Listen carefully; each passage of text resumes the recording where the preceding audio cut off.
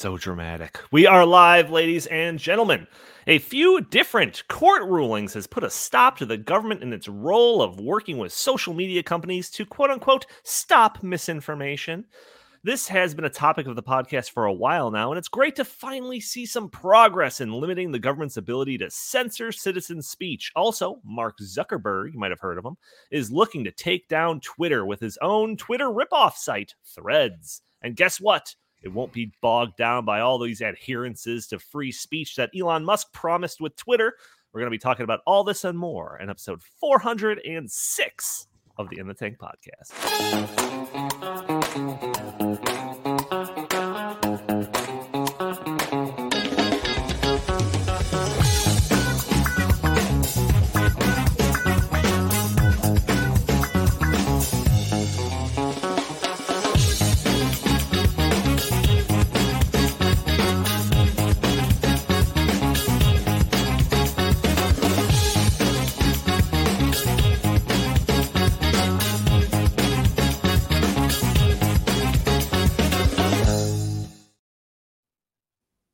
All right, ladies and gentlemen, welcome to the In the Tank podcast. As always, I'm your host, Donald Kendall. Joining me today, I've got Jim Likely, VP of the Heartland Institute. How are you doing today, good sir?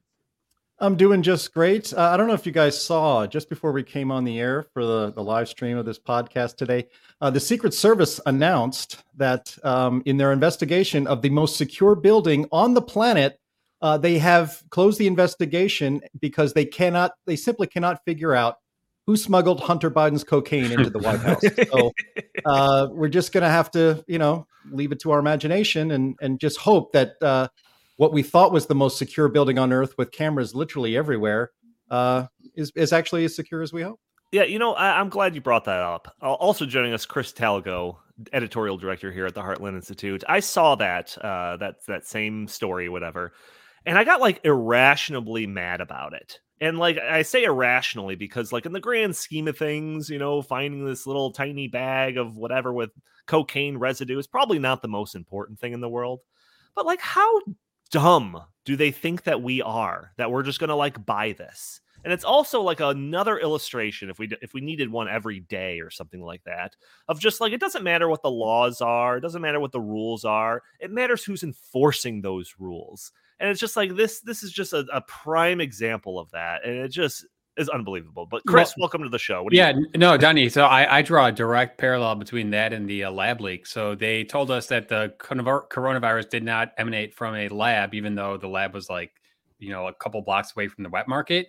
And now they're telling us that a bag of cocaine, which was found in the West Wing, does not belong to one of the most notorious, cocaine addicts in the history of the country. So yeah, I don't buy it. I read on Twitter, thanks to the great Ace of Spades blog, from which I actually stole that joke, which is very good. Though he's been telling it for a week now. Great old Ace of Spades. But he has a clip from on Twitter of a video of Hunter Biden admitting that he once smoked Parmesan cheese because it looked like crack to him. So I don't know. It's just a mystery on how illegal drugs could get into the White House. If only there was somebody easy to blame, like a degenerate drug addict. But I don't know why you would never ask him. You know what really irks me is that Karine Jean-Pierre got on the White House press briefing and said that the Bidens were not there on Friday. When that was just a completely blatant lie, because the Bidens were there until 6 p.m. and they have videotape with Hunter with a little red backpack getting onto the Marine One helicopter. Wonder what was in that backpack. Right. And look, that entrance is only used by residents and staff, basically. And so it's but you're right, Donnie. This is why this irritated you, is why it irritates me too. All joking aside, is that it's just yet another example number 3,412 of the two-tier justice system we have in this country. The federal government and federal law enforcement will go after hammer and tongs against anybody who opposes the regime, who might show up at a rally at the Capitol on a certain date. And if you were just photographed there, it was like the biggest manhunt ever to find anybody who may have been in the vicinity and then send the FBI after them. I mean, literally grandmothers who were just there and walking around were arrested and had their homes raided and all this kind of stuff. Mm-hmm. Yet what is obvious, what happened, the smuggling of illicit drugs into the White House.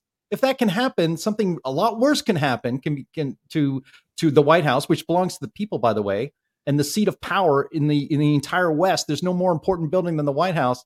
But, we're just supposed to sit here and accept that they just closed the investigation. Gosh, we tried. The cameras just weren't pointing at that particular cubby, and we really can't figure out who brought that in. I mean, it's not just that it's a system. It's that it's an insult to our intelligence. They know they're getting away with it, and they don't care. I don't buy the cubby argument because I saw the video when they found it, and it was found in the library. The library is located right next to where the president lives. So they keep changing the story. They said it was the cubby. They said it was the entrance near the Situation Room, and that there were construction workers who were working on it, basically pinning the blame on them. Hey, Occam's razor, everybody. Occam's razor. I'm sure I speak for the majority of the American people when I say I am so happy that the Biden administration has brought honor and dignity back to the White House as opposed to what we had for the previous 4 years. Well, see, that's political norms are now restored, and I just feel so good about it. I think that we should almost count ourselves lucky that the finding from the Secret Service is, we couldn't find anything, because a more cynical me would suggest a couple of days ago that their findings would actually be like, what it looks like by the collection of dust on this, that Baggy's been here for about, when was Trump here last? 2.5 years ago, so we just haven't found it until now. It was barren. Exactly. I guess we're supposed to be grateful that they didn't plant exculpatory evidence, in favor of their own stupid theory that we're supposed to buy. So, whole new meaning to the term White House, huh? Oh, he's looking for the rim shot. There it is. There it is. A little slow. I got to keep that button up. So a couple house cleaning items. Jim, I forgot to upload that document to show the PDF of the benefit dinner that is coming up. What day is that? Is that September 8th? It's September 8th, 2023. Shameless plug portion of the podcast. Our keynote speaker is the great John Stossel. One of the great journalists in American history, if you ask me, because he was pretty much really for more than 20 years. Back when he was on ABC, John Stossel was on 2020. He was pretty much the only mainstream journalist to do any stories that were skeptical of government power and, from a libertarian freedom perspective. And he did it, it's almost like he was hiding behind enemy lines when he was on ABC and then, of course, he moved to Fox, and now he's an independent journalist putting out terrific videos that you should definitely check out on YouTube. That's John Stossel. But yeah, he's going to be our featured speaker September 8th, 2023 at the Marriott O'Hare Chicago Hotel. If you are in the Chicagoland area, we really would love to see you there. You can get early bird rates on those tickets through August 1st, so you should probably act pretty quickly. But we'd love to see a lot of our listeners that are in the local area. Or heck, if you've always wanted to see Chicago, September 8th is a great time. Actually, fall, all kidding aside, fall is a great time of year in Chicago. The weather's always beautiful. It's really a great place to be. So we hope to see you guys there. It's our 39th anniversary benefit dinner, September 8th. Yeah, last year, I was trying to encourage everyone to come out that's listening to the show. And we got a couple of people, met a couple of you all, Yep. Some that are happy with the content of the show. One guy in particular that's not, but hopefully he's still a constant listener. But I do like when people, I'm not a celebrity like, some people that are on the show every once in a while. So I actually like when people come up to me and say, hey, I will listen to your show. It's great. All of that stuff. So if you're going to be in the area, definitely make sure to attend and seek me out. I'll be there. Jim will be there. Chris will be there for sure. Yep. Probably Andy too. So seek us out. Let us know what you like about the show, all of that stuff. It's always great to hear from our fans. Also, wait, just one last thing, Donnie. If you're watching this on YouTube, that wonderful graphic that's up on the screen showing, promoting the dinner, the host of this podcast, Donald Kendall, is also the head of graphic design at Heartland. And look how beautiful that is. So yeah, very multi-talented, this Donald Kendall. Look how beautiful I am. and the thing that I designed. So audio only listeners, if you want the show a day earlier, first off, why don't you leave a review for us on iTunes? That'd be greatly appreciated. But you can by watching us live at noon Central Time on Thursdays, where we are live streaming on Facebook and Rumble and YouTube and Twitter. And you can join the conversation, send us your comments and questions in the chat. Maybe we'll show your comment on the screen. Maybe we'll address your questions on the fly. We do have that super chat functionality enabled as well if you want to support the show that way, or you can help us out without spending a cent, just by spending a couple of seconds by hitting the like button, sharing this content, subscribing if you haven't already, or just leaving a comment under the video. All these things help break through those big tech algorithms that prevent content like this from being shown to more people. So we have a handful of things that we want to get to, but got to start off the show with big breaking news as of Tuesday, I should say. Tuesday, latest Glenn Beck book was released, co-authored by our very own Justin Haskins. I was a contributor to the book. It is titled Dark Future, Uncovering the Great Reset's Terrifying Next Phase. Justin and I are both very proud of this book, as I'm sure Glenn is as well. If you haven't purchased a copy yet, you have to do so soon. The last book ran out of copies within a couple of days, and some people had to wait weeks for them to print and distribute more copies. Now, of course, there was some supply chain issues going on then, which I'm not sure how in effect those things are still now, but it's better to, be proactive about things. The previous book was mostly about ESG and how it could be used to control and manage the economy. We talk about ESG and that topic and the Great Reset all the time on this podcast. So all those that are listening should be fairly familiar with that topic. This book has more to do with the coming fourth industrial revolution. This is comprised of a bunch of different technologies that are here or are on their way that will carry with them some revolutionary capabilities for humanity, but also some potential major disruptions. So I'm talking about self-driving cars, digital currency, automation and robotics, virtual reality, augmented reality, bioengineering, quantum computing, artificial intelligence, you name it. Hey, Donnie, just real quick, you said disruptions. Can I just disrupt? Yeah, I was going to say, can I not only disrupt, but also just make a quick edit there? How about the downfall of humanity? Well, we could throw that in there.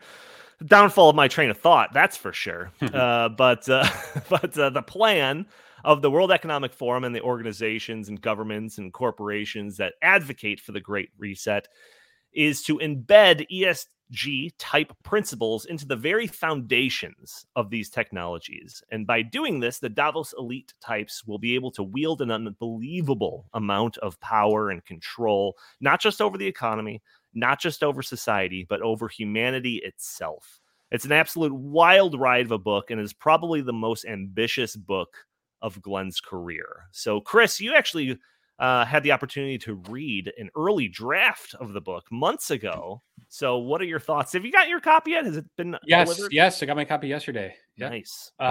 So, Donnie, this is something that you and I talk a lot about. I'm just very fascinated by this, fourth industrial revolution and, AI and quantum computing and all this stuff. And, I think there's two sides of that coin. Of course, it can be used for good. It can be used for, great, efficiency. But I think it also can be used for some really bad stuff, some really malevolent purposes.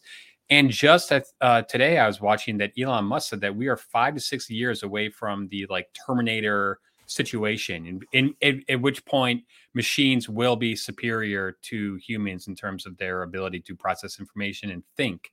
And, for tens and maybe, I don't know, actually hundreds of thousands of years, the human species has been the smartest, species on the planet. And for us to create something that is actually infinitely smarter than us, I think is super dangerous. So I think all this stuff needs to be taken with a giant grain of salt. We need to really do this methodically and not just jump into it, with reckless abandon. Yeah, one of the Klaus Schwab types, he's the one that coined this idea of the fourth industrial revolution. I think that was a term very specifically coined by him. But a previous economic revolution that happened was the dawn of the digital age or the computer age. And obviously that was, bore witness to the internet. And obviously everyone nowadays should know how revolutionary the advent of the internet was, and how everything, like literally everything, is connected to the internet in one way or another. It's you can't overstate the importance of the internet itself. And one of the things that happened when the internet came to be was it was kind of a natural flow of things. It was just a wild west. Everyone did whatever they wanted on the internet, and some things flourished and some things failed out, but it was a very natural evolution of the internet. And it wasn't until years later that the government really started to regulate the internet in one way or another. I mean, we talk about it now in terms of, potential hate speech laws or any types of different, net neutrality, all of that type of stuff. But it's like by then the internet was so big and massive, this freight train of momentum going down the tracks, and the government's trying to stand in the way and hold back this train. They can't do it. So this time around, they're trying to embed those rules that they're trying to put onto the internet now ahead of time, before this fourth industrial revolution technology is out the gate. Like if they could take a time machine back in time to when the internet was just starting and start embedding their rules right from the start, of course they would. And could you imagine what the internet would look like then, and the amount of control that these people would have now over the social dialogue and everything, if they were able to have the internet at their disposal, their control? That's what, they've learned from their mistakes. That's what they're trying to do this time. And that is basically what Dark Future is all about. So, I don't think that the internet and AI and the things that you're talking about in the book are like on a parallel track. The internet is just like a information superhighway. So allows us to access, websites and to, communicate, effectively, over vast distances, in real time. What AI is doing, and what these, what their other things that they're talking about doing is just completely refashioning the human experience. So I don't really draw a direct connection between those two. And just a couple of days ago, China came out and said that they're developing AI with quote unquote socialist values. So it's not just a United States thing. This is happening in Russia. This is happening in China. And I can guarantee you that they do not have the same motivations for this technology that a lot of people here in the United States do. I mean, we have talked about ChatGPT on this program. We've talked about different, we've had Ed Hudgens coming on talking about bioengineering and all types of different tech on this. But this book just kind of goes deep into all of these different things. And some of the stuff that Chris is bringing up is like kind of later chapters, but there are entire chapters just dedicated to automation and the idea of self-driving cars and the potential of putting, hundreds of thousands, millions of people worldwide out of a job because of the wave of automation that's coming through. And then guess who's going to be there to kind of pick up the pieces, if there is some societal and economic disruptions? Oh, your great friends, your central planners over at Davos. Of course, they've got plans for all of that. So yeah, it's a very important book. It's cutting edge. I mean, this is not like your standard, America the Beautiful by Senator whatever that talks about, your basic stuff in terms of freedom in America or whatever. Like this is some brand new stuff that people really need to wrap their head around. So it's a very important book. You got to check it out. Like I said, it came out this past Tuesday. Surely there are still copies available. So you gotta order one. And then maybe we'll talk about it more on different videos, but we'll see. Jim, did you get your copy yet? Are you planning on reading it? I plan on reading it. You didn't bring a copy into the office. I see you have one there. I'm sure you have more than that. I would like you to sign it. I'd like you to dedicate it to me. And, that would be nice. Yeah, do that one right there. That'd be handy. You don't need that one. I don't. You can just script it to me. But no, I am very much looking forward to reading it. I'm sure it's going to be a horrifying read. Boom. There's my name right there. Donald Kendall. Yep. In fact, when you inscribe that for me, hit that with highlighter pen so I don't forget that you were a contributor to the book. Perfect. But the idea that China is going to make AI that with socialist leanings, I think Silicon Valley's already got the patent on that one. So, but once again, it's just another bad Chinese knockoff. That's right. Boom. Set them up, knock them down. All right, great. Well, maybe we should get to our main topics. We're already 20 minutes into this video here. So the main topics is actually comprised of a small collection of stories that I've got. All these links are in the show notes. One of these stories was brought up briefly last week by Jim, and it is about this federal judge destroys the government's argument in favor of censorship that educates them on the First Amendment. So this is a story that broke, I think, on July 4th. So it was very... the original decision was on July 4th, and then so it's just kind of like there's a poetry there, that this decision comes down on Independence Day. But it says, sometimes justice is poetic. Well, there you go. And this year's July 4th delivered a big win against Biden administration and for free speech. According to the Missouri Attorney General Andrew Bailey, a preliminary injunction has been handed down in Missouri versus Biden, prohibiting the federal government from continuing to coerce and collude with social media companies to censor speech under the various guises of disinformation that have been used. So the agencies involved as defendants in this case include the White House, the CDC, the NIAID, that's what's-his-face's group, Fauci's group, outfit, yeah. The State Department, and a whole host of other alphabet soup agencies. So in this case, plaintiffs alleged that defendants suppressed conservative-leaning free speech, such as 1, suppressing the Hunter Biden laptop story prior to the 2020 presidential election, 2, suppressing speech about the lab leak theory of COVID-19's origins, 3, suppressing speech about the efficacy of masks and COVID-19 lockdowns, 4, suppressing speech about the efficacy of COVID-19 vaccines, 5, suppressing speech about election integrity in the 2020 presidential elections, 6, suppressing speech about the security of voting by mail, 7, suppressing parody content about defendants, 8, suppressing negative posts about the economy, and 9, suppressing negative posts about President Biden. I think they're just reading off a list of topics that we talk about on this podcast. Yeah, right. So the judge demolished the government's claim that this was harmless, voluntary collaboration with social media companies.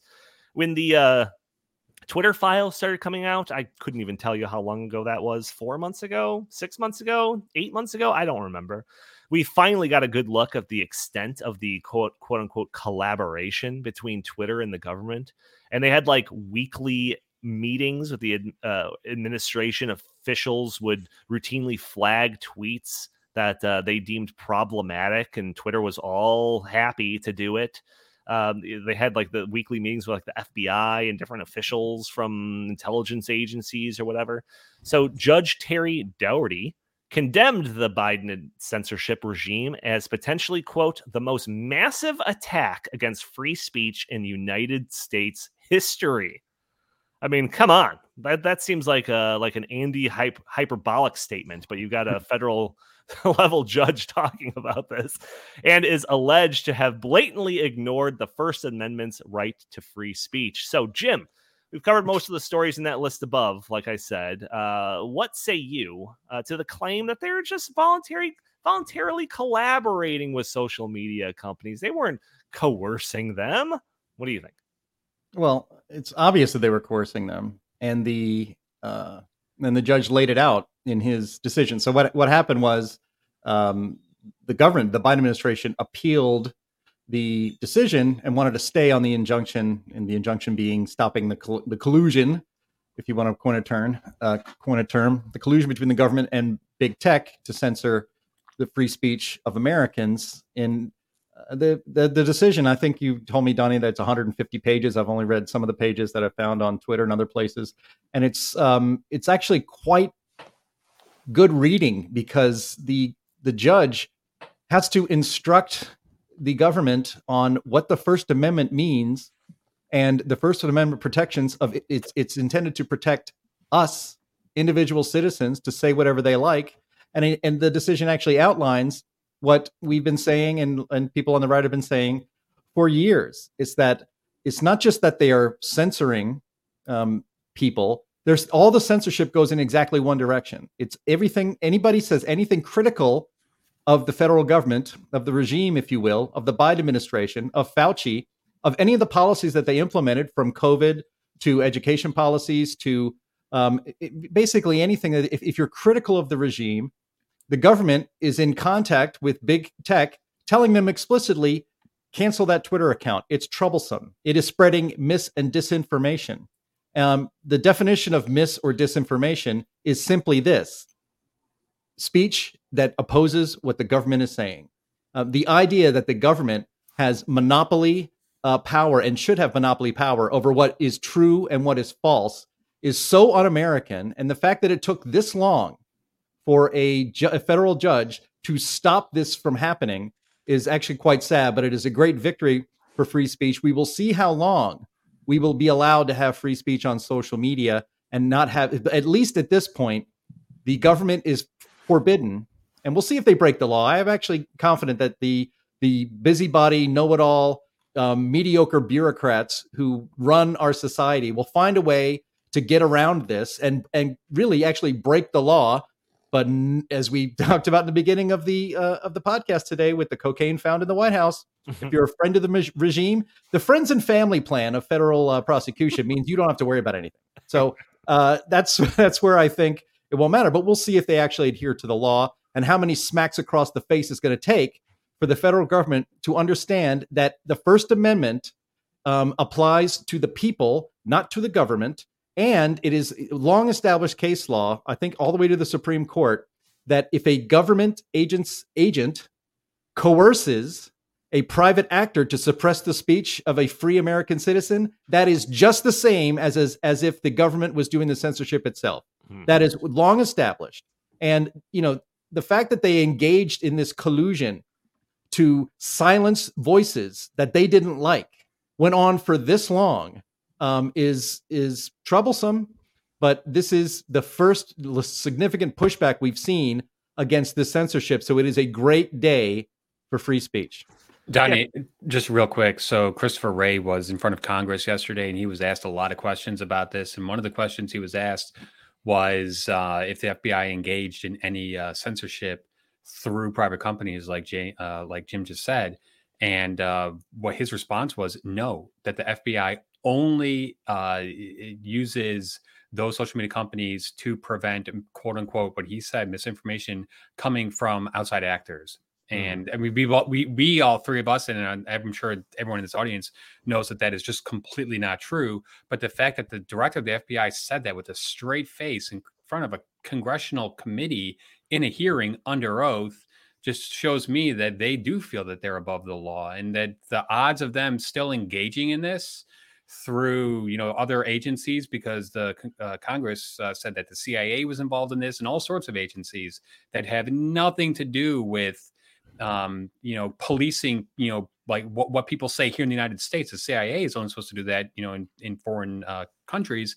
So the fact that it's so pervasive throughout the government makes me pretty worried that this is not the kind of thing that when a judge says, okay, you can't do that anymore, that everyone in the federal government and all the bureaucracies are just going to throw their hands up. Okay, they got us. We can't do this anymore. Right. I just feel like that's just naive on its face, and I doubt that that's going to happen. Sorry. Well, sorry to be Mr. Pessimist, but I just got an update. They just concluded their investigation into whether or not those were whether he was purging himself on the stand there, and they've got no evidence of it. So Christopher Wray, he's fine.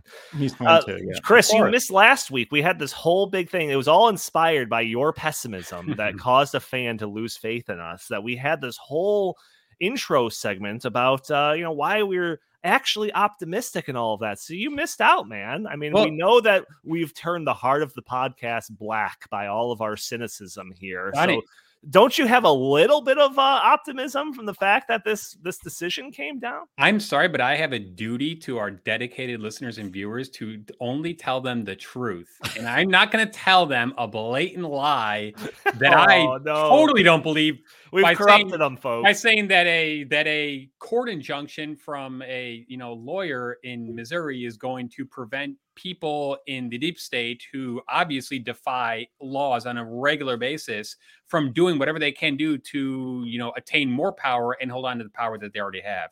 I think that that's just a naive, unrealistic view of things. And I think that really what this shows is that we need to come in. We need to literally drain the swamp once and for all. We need to really get rid of people like Christopher Wray, who are not doing what they're supposed to be doing as head of the FBI. Christopher Wray was supposed to replace Jim Comey. He was supposed to clean that place up.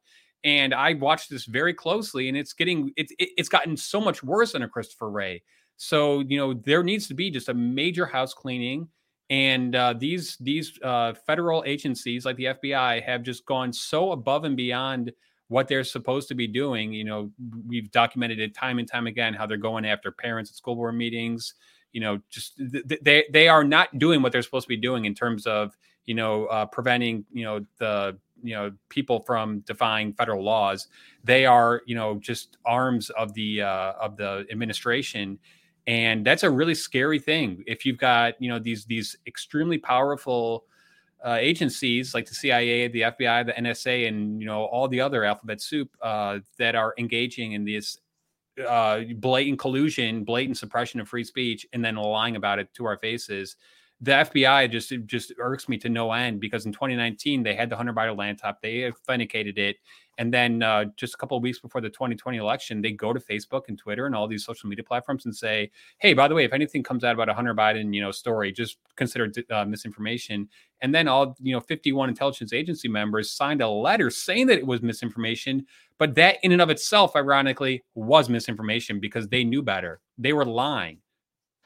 Yeah, well, this first part of the story happened on July 4th. There has been some updates to the story since then. So after the ruling and the injunction, the Biden administration requested a stay of the injunction, preventing the ruling from immediately going into effect.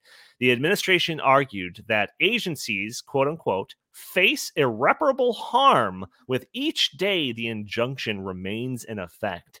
So when I read that, I was like, man, they must be doing a lot of censoring if each day of not censoring deals irreparable harm to all of these agencies. Perhaps the problem is even worse than we even knew of when we've been covering this on this podcast.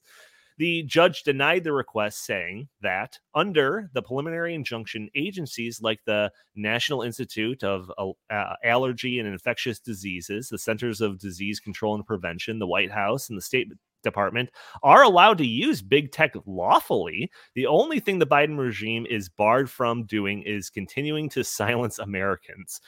It seems like this is very basic stuff. I don't know why that this is even being talked about as if it's going to keep going to higher and higher rungs of the judicial system. Like it seems very basic, but Senator Eric Schmidt, who filed the case, celebrated the original ruling and the denial of the stay and said, quote, "This is yet another victory for freedom of speech and another crushing defeat for censorship.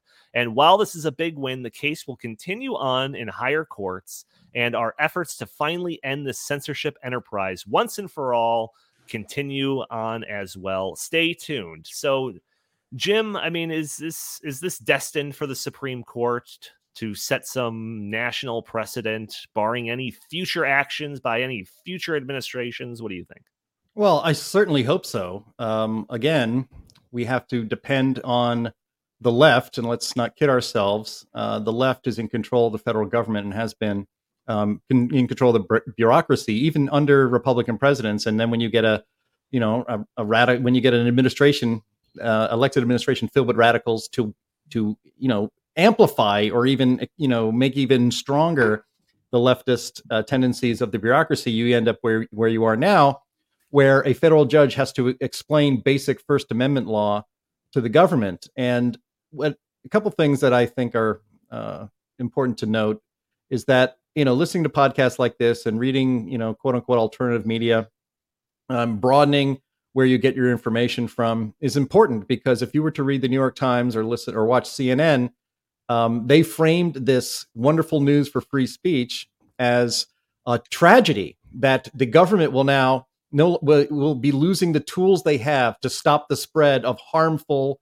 mis and disinformation. That is absurd. And in fact, one of my favorite parts of the decision is where the government said that if you don't grant this stay, in other words, if you let this injunction on our collusion with big tech to censor Americans, if you don't let us continue to censor Americans, then this whole parade of horribles will happen.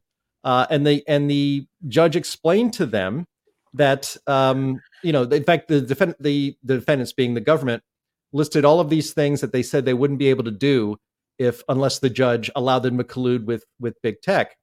And he says, actually, as the judge points out, the preliminary injunction that he had issued to allow free speech said it has several exceptions that list things that are not prohibited. For instance, the government is allowed to exercise permissible public government speech promoting government policies or views on matters of public concern, to inform social media companies of postings that involve criminal activity.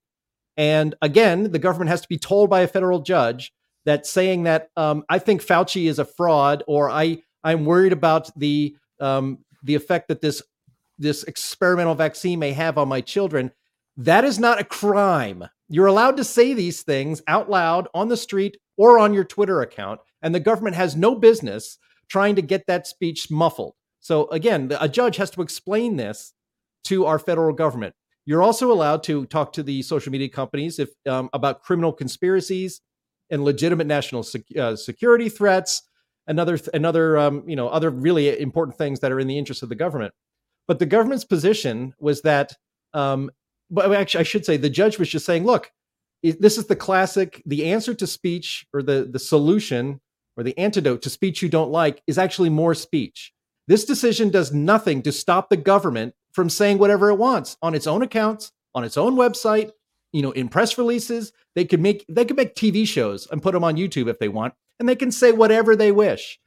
But it is not proper for the government to silence those who disagree with them. This is the bedrock principle of the First Amendment. It's like the idea that, the First Amendment protects the freedom of the press. And our corrupt professional corporate press today thinks that means just them, that they are somehow in a guild and you need to register and be a real journalist. It's like, no, actually anybody can be a journalist. Everybody is a journalist. Everybody can speak however they like.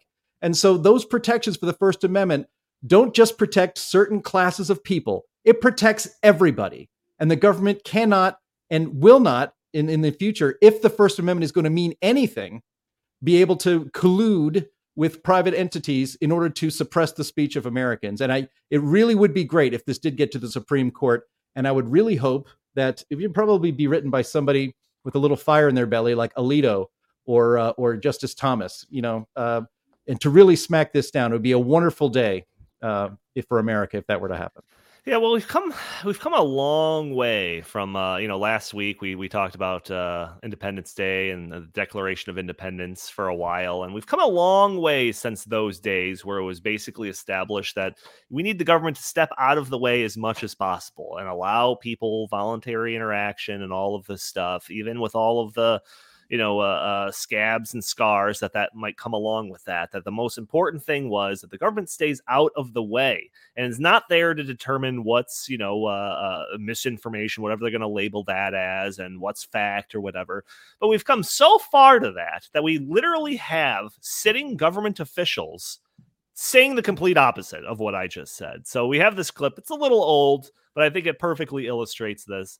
This is the Prime Minister. I don't know what their title's there. Prime Minister of New Zealand, Jacinda Ardern, former Prime Minister of New Zealand. I think she resigned actually in January. But this is her in the height of the pandemic and all of that, when all of these different rulers from different countries around the world were trying to, enforce their authoritarian rule and the greater good, the collective good of stopping COVID from spreading. So let's hear her talk about what the government role is when it comes to, finding misinformation. And so I really ask people to focus. The most egregious example of that appears to be this text which originated in Malaysia and has become a viral hoax in Australia and in New Zealand. How irresponsible is it the people that are sharing that news of a lockdown imminent in New Zealand? Yeah, and look, that's the kind of thing that adds to the anxiety that people feel. So I continue to share the message. New Zealanders must prepare. But do not panic, prepare. And when you see those messages, remember that unless you hear it from us, it is not the truth. And I really ask people, just visit covid19.govt.nz. It has all of the up-to-date information. Right. And we will continue to provide everything you need to know. Yeah, don't believe anything that you hear or whatever. If it's not coming from the government, don't believe it. It's completely antithetical to the points I was making about the founding fathers and the principles that America was founded on. But Chris, what do you think of when you see rulers of other countries like that talking so flippantly about where to get the real information? Well, it's not just rulers in other countries. It was people all across this country, including Dr. Fauci and many others, Francis Collins. We can go on and on. Donnie, it just occurred to me that, 5 or so years ago, the term misinformation didn't really exist. This is a very new phenomenon. And really, I think what it boils down to, and obviously we can go back and say that during the pandemic, what they called misinformation at the time, whether it was about the vaccines or about masks or about social distancing or school closures, whatever, was all actually found to be true. So they were calling it false when it was actually true at the same time. But really, what bothers me the most about this is the fact that they think that it is their job to police the information that is just being spread, whether it's on social media or on YouTube or wherever. And the technologies that exist today give them that ability, because you think 30, 40 years ago, they would have had to go to every single newspaper editor and say, don't run this story. And they'd have to go and call every single little local news affiliate, don't run this story. But the fact that these platforms give them the ability to use a central portal or whatever, because I know that the FBI and the CIA were using a portal to actually just go in there and say, flag this, flag this, flag this. Don't let this be shown. Don't let that be shown. So it's like the technology allows them to engage in this, in much more efficient ways. And, we were talking yesterday. I mean, geez, could you imagine if Adolf Hitler or Joseph Stalin or Mao Zedong had some of these, the ability? I think that they would be, just laughing all the way to the bank about this stuff. So really, no, I mean, it's like, we kind of laugh about it. And, oh, this is this is terrible, but it really, really is scary. Oh yeah, because it really is, the embodiment of, or the Orwellian nightmare that we do not want to live in, where the government has the power to say, no, we don't want you to see this because we've deemed this to be false, even though, it's arbitrary. It's, in real time, it's changing. The science is never settled, but for them to just say, no, actually, we've determined that this is, the truth, and that anything other than this cannot be spread or disseminated. Wow. That is just, that is not freedom. Let's remember the context of all of this happening. The government is trying to stop the spread of disinformation and misinformation. You played the clip of Jacinda Ardern from at the time, at the height of COVID, saying, unless you hear it from the government, it's not the truth. It would be bad enough, even if the government was actually right and telling you the truth. That would be bad enough. That still does not justify silencing the voices of people who disagree with you. But the fact that they were wrong about almost everything about COVID-19. They were wrong about lockdowns. They were wrong about, shutting down schools is going to be no big deal. Again, if you opposed that, if you questioned the wisdom of shutting down society, you were also spreading mis and disinformation. And actually, you wanted grandma to die, or you wanted innocent people or kids to die or teachers to die if you disagreed with that. It would be bad enough if they were right about all of these things. They were wrong about all of these things. And people questioning their wisdom were the ones who were right. So the idea of the American people spreading misinformation is completely backwards. And, again, Chris, you said that that term is relatively new. And I think it's all part of, have you noticed how catastrophic everything is? Like, there's this obsession by the left and the government that controls society of making everything a catastrophe. Catastrophism, I guess, is a philosophy. You could say it. Donald Trump is elected president, and it's a catastrophe. He's a fascist. Democracy is over.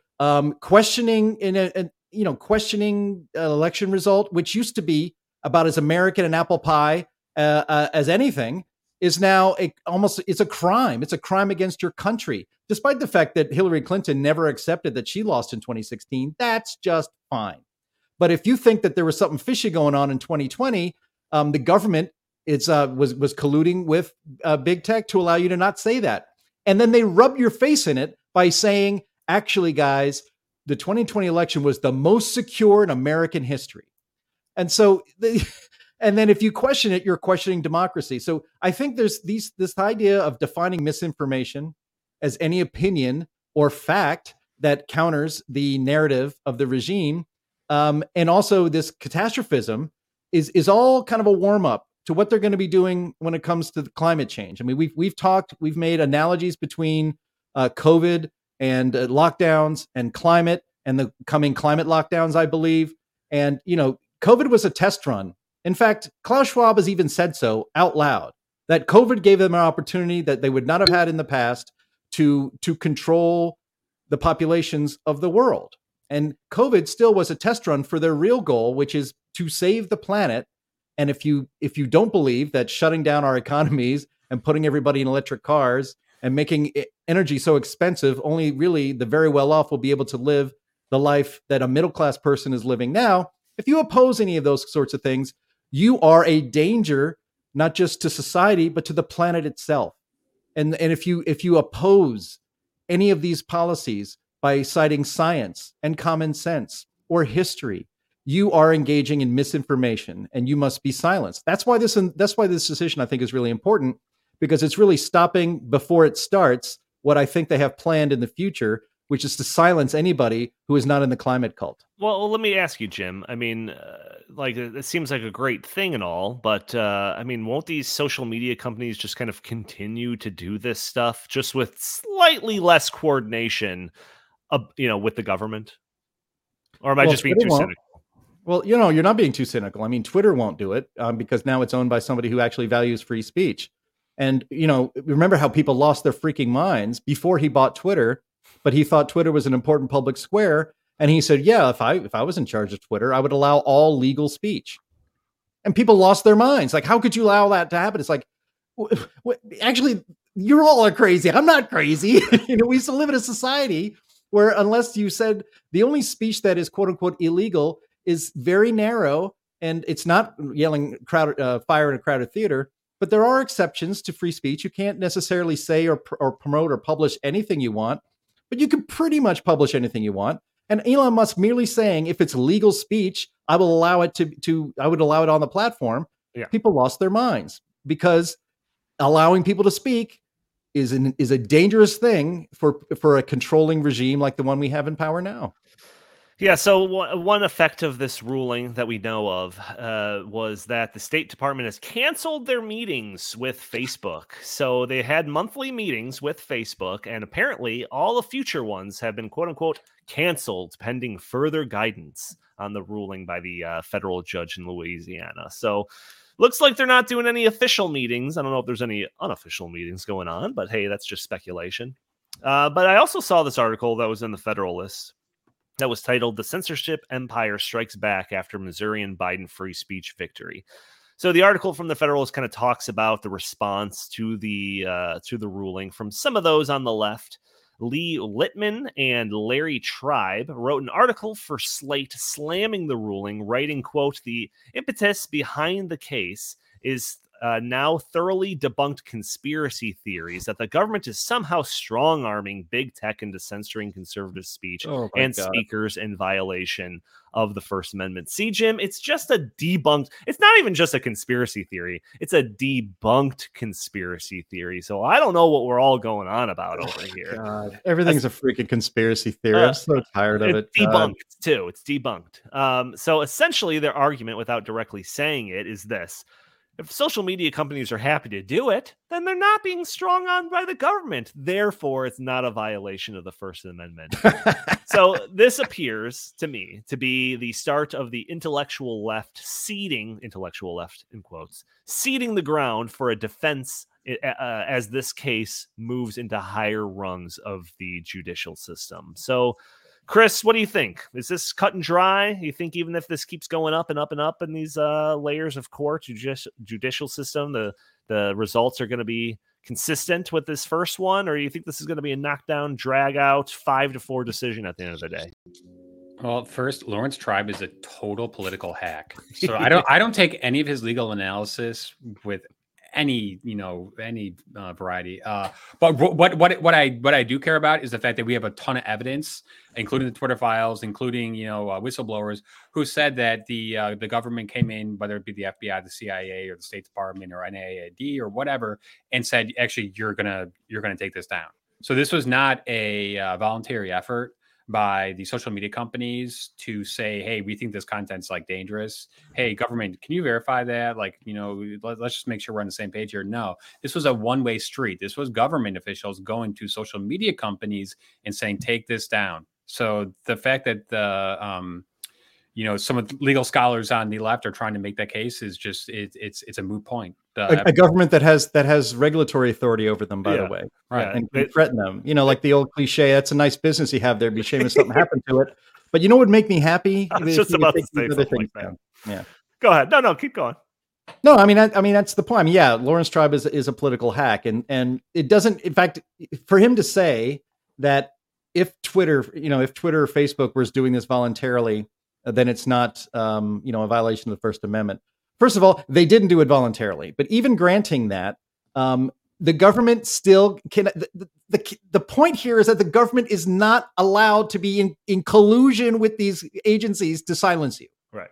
If Twitter or Facebook decides all conservative speech is going to be pulled down, they would lose half or more of their users, and the stock price would go into the toilet, and it would be a disaster for Facebook. But the First Amendment would not be violated because they can pretty much do what they like. It's their platform. They should be able to.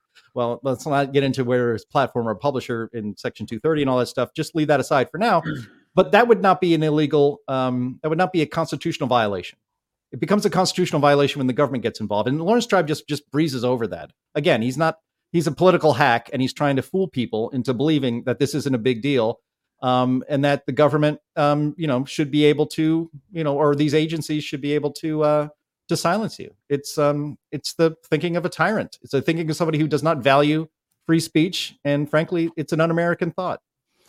Yeah, well, you talked about Twitter. You talked about Elon Musk. We've talked about him in the past and trying to adhere to these free speech principles and all of that. Well, we don't need any of that.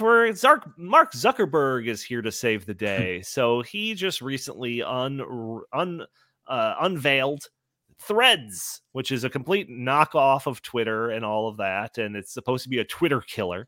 And I've already seen a whole bunch of virtue signaling leftists on Twitter saying that they're going to take their business to Threads because it's not as much of a cesspool as it is on Twitter or something like that. So reading from a Washington Examiner article, it says, as it turns out, Threads is governed by Instagram's community guidelines, which means users are subject to arbitrary ideological censorship of Mark Zuckerberg's other platforms, including Instagram and including Facebook. Threads has already slapped other conservative figures' accounts with a warning label asking users if they are sure they want to follow somebody who, quote, has repeatedly posted false information. We are definitely focusing on kindness and making this a friendly place, Zuckerberg assured users in a Threads post last week. Instagram CEO Adam Mosseri says the goal is to make it, quote, a less angry place than Twitter. So owned by Mark Zuckerberg, who runs Facebook. We know that Facebook has decided to limit the political content on their site, greatly reducing or completely eliminating the promotion of political content. Of course, that opens the door to judgment calls on what is considered political. We also know that Zuckerberg was more than happy to pull the plug on Donald Trump's Twitter account. So forgive me if his goal of focusing on kindness and making this a more friendly place has a massive political leaning built into it. So Chris, you brought this to my attention. I heard of Threads coming down the pipe there, but I didn't really realize that it was just like, oh yeah, built right into the foundation is going to be levels of censorship and making sure that the content is to the likings of the person in charge of it. What do you think about this? Yeah, this kind of came out of left field to me. I didn't even know that this was like happening until it launched. And, I was watching some news channels and they were all the usual MSNBCs and CNNs were, boasting about how 100 million people have signed up for it in a couple of days. That's an all-time record. And this is so great. And how you can automatically transfer your Instagram followers to your Thread followers so that you don't have to start from scratch, and how this is going to be the downfall of Twitter. However, However, I think that the American people are going to understand once they get on this platform. I'm not, I have anything to do with this stuff. That, hey, wait a second, we don't want to engage in a platform in which our speech is constantly being, censored by the powers that be. Because part of the reason why Twitter is such a fun experience, even though I'm not on it, is because there's such an open debate. That's what Americans love. We don't want to live in a country in which only certain things can be said to certain people, because that's just not even a way to have a healthy, vigorous debate. So I think this is actually not good for the country. It just further puts people into their, respective echo chambers. And I think that Twitter is actually a societal good. I'm not saying that I am always for some of the, mean things that people say on that. But you know what? That's how you have a debate. You have a debate, and sometimes it hurts people's feelings. And you know what? They just got to grow up, and they've got to understand that this is, my anti-snowflake tirade. There you go. Yeah. What's funny about Threads is that, and Elon Musk has been mocking Mark Zuckerberg about this. I mean, there's even talk like they should get into the octagon and fight it out, in a UFC fight or something like that. And so now they're all working out and showing how buff they are, all that garbage. But I thought, here comes Threads. It's like, okay, if people want to, hang out in a world of censorship as a social media Twitter clone, then let them do it. Let them go over and do it. And in fact, I'm sure a lot of people, like you said, Chris, 100 million people signed up for Threads. I'm sure they were being pushed to do so very hard whenever they logged into Instagram, which is one of the most popular social media programs out there, services out there. But why do I find hilarious, because I will never have a Threads account, is that the Threads is a bear trap. People found, they sign up for Threads, and then they realize, if I want to leave Threads because this isn't for me, I actually don't like all this censorship, and I don't want to be in a walled garden with only ideological friends. I like the give and take of Twitter, and plus Twitter's just more interesting. If you want to delete your Threads account, you nuke your Instagram account from space. It's gone. All of your followers disappear. All of your content disappears. There are people who actually, they're professional Instagram influencers. And so now they're stuck in Threads forever. And I would actually put it past Mark Zuckerberg to maybe even threaten to people who have Threads that, you're being too active or you're not active enough on Threads. Right. Maybe we're going to have to cancel your account. Again, that's a nice little Instagram following and income you have there. It'd be a shame if something happened to it just because you're not using Threads enough. So I think that's hilarious. I think it's awesome. And all these snowflakes that are over there are now trapped. They're foot in a bear trap and they can't get out. Yeah. Well, Johnny, just one other quick element is that Elon Musk is suing over this because he claims that it is actually intellectual property theft because the two platforms are basically identical. So he already filed a lawsuit saying, right. And he tweeted, said competition is good, but like copyright infraction, that's not good. Right. Yeah. And just to kind of wrap this up, like I'm very interested to see where this court case goes. If it keeps going up and eventually gets to the Supreme Court, what kind of ruling, like Jim said, hopefully Alito is the one penciling that. We'll see what happens. But obviously there's a whole bunch of other forces out there. We just talked about Mark Zuckerberg. That's, I'll do this even without the FBI telling me, I'll do plenty of censorship. What are you talking about? Big proponents of Great Reset and all of that surely are in the pocket of censoring speech and everything like that. We've talked about the UN's plan, the Our Common Agenda plan just last week. I think we talked about that. A core part of one of their aspects of the Our Common Agenda is trying to end the infodemic plaguing our world by defending a common empirically backed consensus around facts and knowledge, and all this like code of conduct for interacting on the internet. We've covered on the show people at Davos promising that eventually America will pass hate speech laws, and surely that'll just getting the camel's nose under the tent of free speech, and they'll be able to hopefully put in some more stringent anti-misinformation laws. You've got all of these people that are fighting for this, and it's just this one court case happened. It's just like, a nice little cool breeze on a warm, hellish day. It's just like, yes, we've got something. So let's keep the momentum on there. But Jim, just to circle this back because I want to pitch the book again. You joked about Instagram or Mark Zuckerberg basically punishing people for not being active enough or too active on Threads.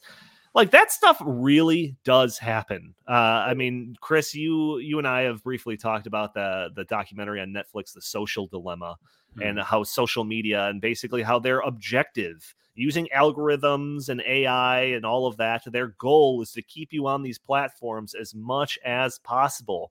So they go through and they, determine what's something that you'll respond to. What's a post that'll make you more engaged? And they'll make sure to put that nice in front and center so that you keep scrolling and keep looking at more and more content to stay on their platform. And I swear, like, I have noticed a couple of things, because we do have an Instagram account for our Stopping Socialism, that, like, if a couple of weeks goes by and I don't make many posts, like, suddenly the users start going up. And I really think that that's some algorithm thing to, like, say, like, hey, your users are going up, maybe you should post more, get more interactive with our thing here. So the algorithms that are in place in these social media companies, the data collection that's in place with these social media companies would blow you away, would absolutely blow you away. And the amount of manipulation that comes along with all of that, again, is just astounding. And that is a thing that is explored very extensively in the new Glenn Beck book, co-authored by Justin Haskins with me as a contributor, called Dark Future: Uncovering the Great Reset's Terrifying Next Phase. You can get it now on Amazon. You're going to say something, Chris?